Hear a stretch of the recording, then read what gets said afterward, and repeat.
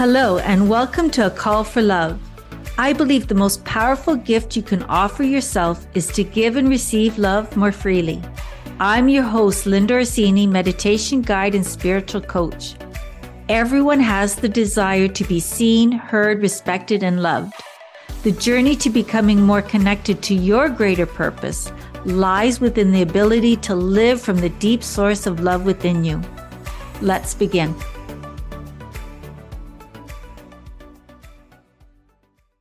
Welcome. I'm so happy you're here. Today, I want to share with you a practice that's really close to my heart, and it's called mindfulness self-compassion.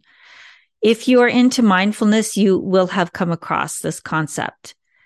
As a yoga teacher and mindfulness guide, I really encounter many people, and throughout the practices, I just notice how hard everyone is on themselves. We are just so critical of ourselves. We're so hard on ourselves. And if we actually wrote out our thoughts on paper and how we talk to ourselves, if we were to use those same words, we would never, ever have any friends if we use those words on others. Our self-talk, our inner critic can be just absolutely brutal. So I always encourage ourselves and others to really be mindful, to really offer ourselves self-compassion. And I had a neighbor, Liz, who was so sweet. She said to me, well, she didn't really understand what self-compassion was. She thought, well, does that mean feeling sorry for yourself? And I said, thank you for offering that question up to me, because it just goes to show me that I have a clear concept of what self-compassion is, but not everyone else does. So I would like to really place this into a practical example.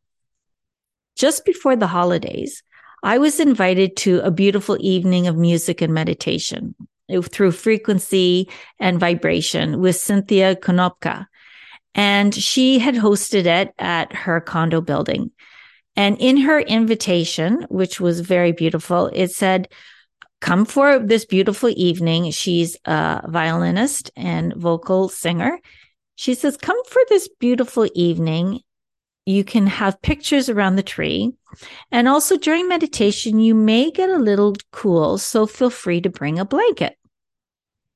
And if you know anything about me, whenever I hear cold and blanket, I think cozy, because my whole objective in life is to be cozy. I just like being comfortable. It's just who I am. So when I heard that, I took it upon myself to ignore the prospect of picture taking in front of a tree.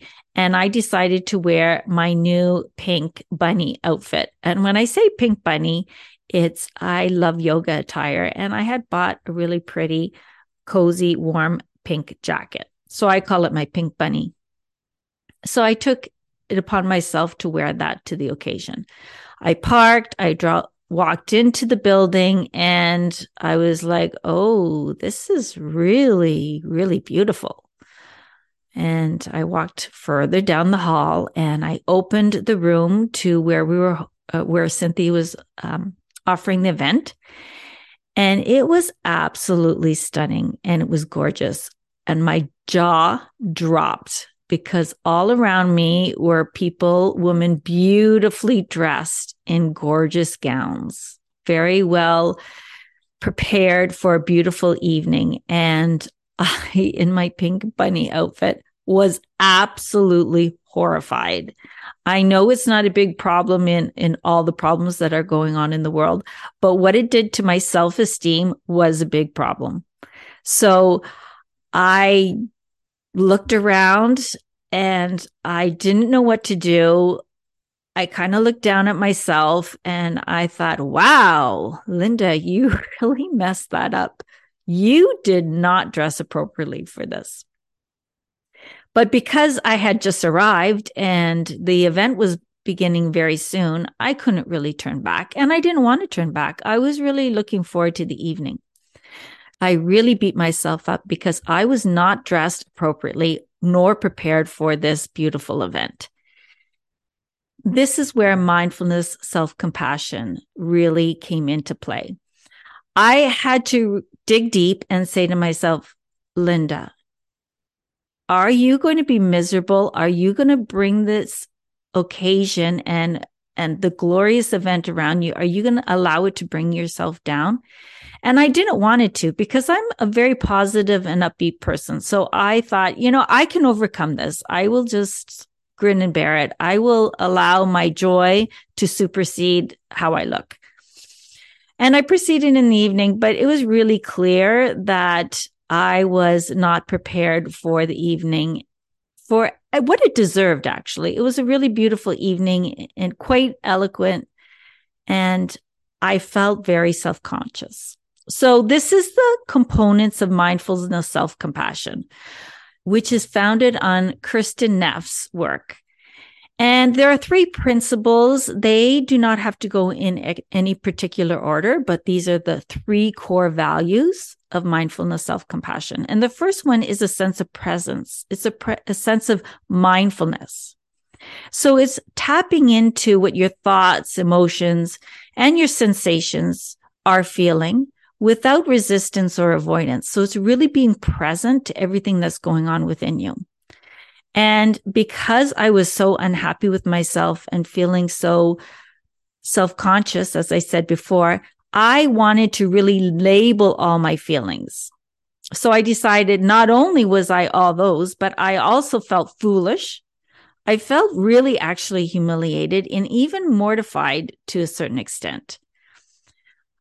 With naming these emotions, I love what my other sister says. She says, name it to claim it.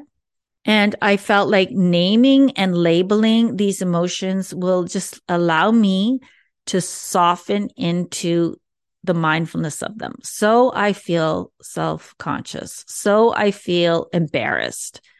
These are my feelings. What am I going to do with them? In mindfulness, we can often blow the situation out of proportion, which was what I was doing.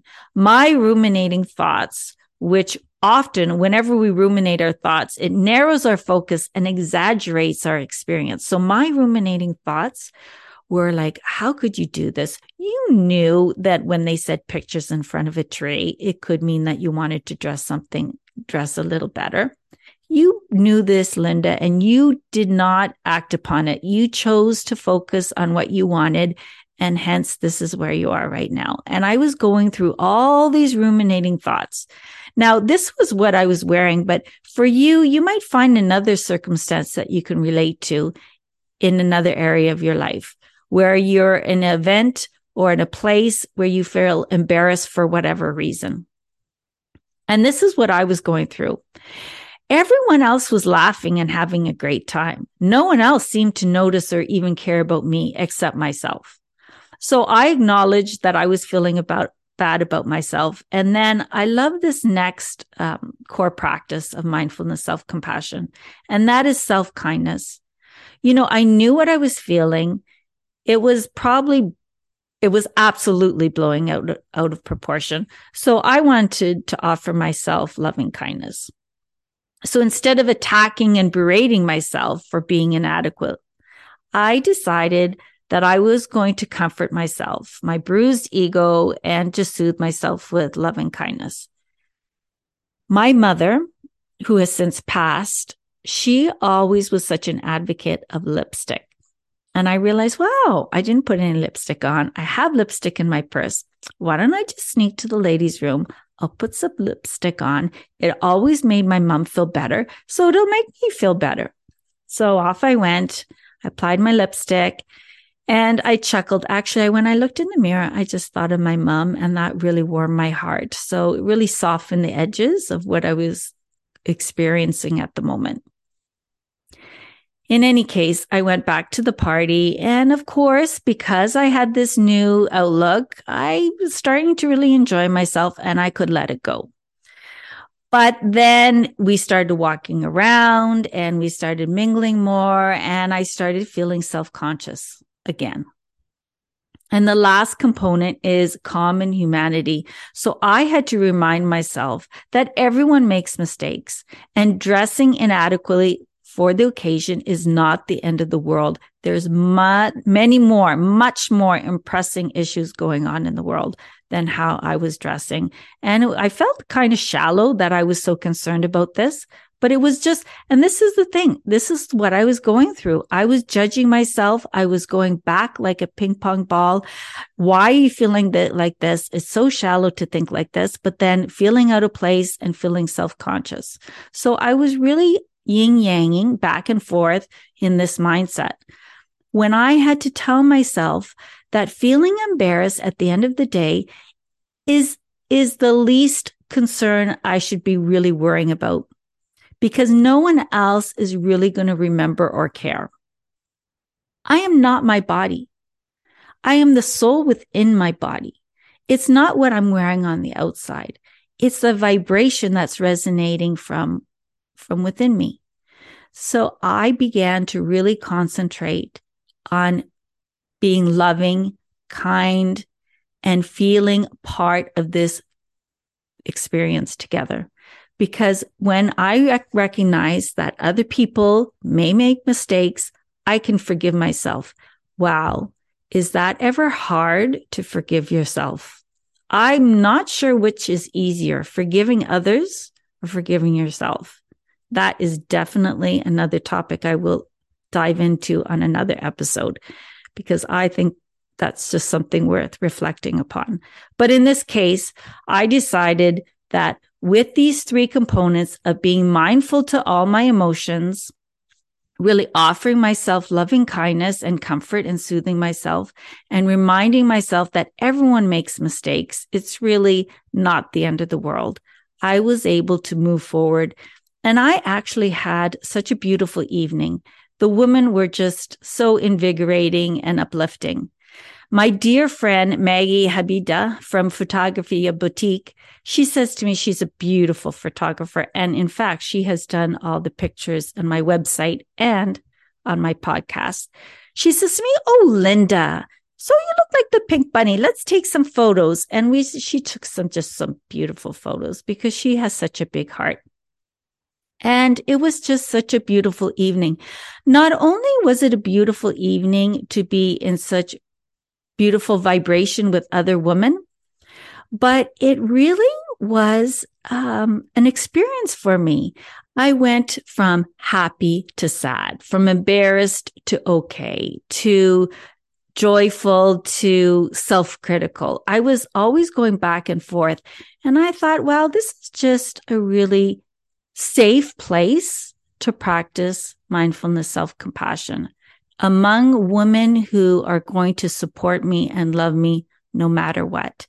It was a really beautiful learning experience, but it really gave me an opportunity to put into practice what I preach, which is not always easy, because I did chuckle a couple times thinking, if I was across from my friend who was telling me this story, what advice would I give her?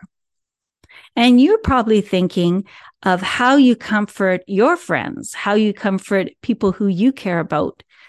The challenge here, or the mindfulness practice here, is can you offer those same words of loving kindness, compassion, and support to yourself as you do to others?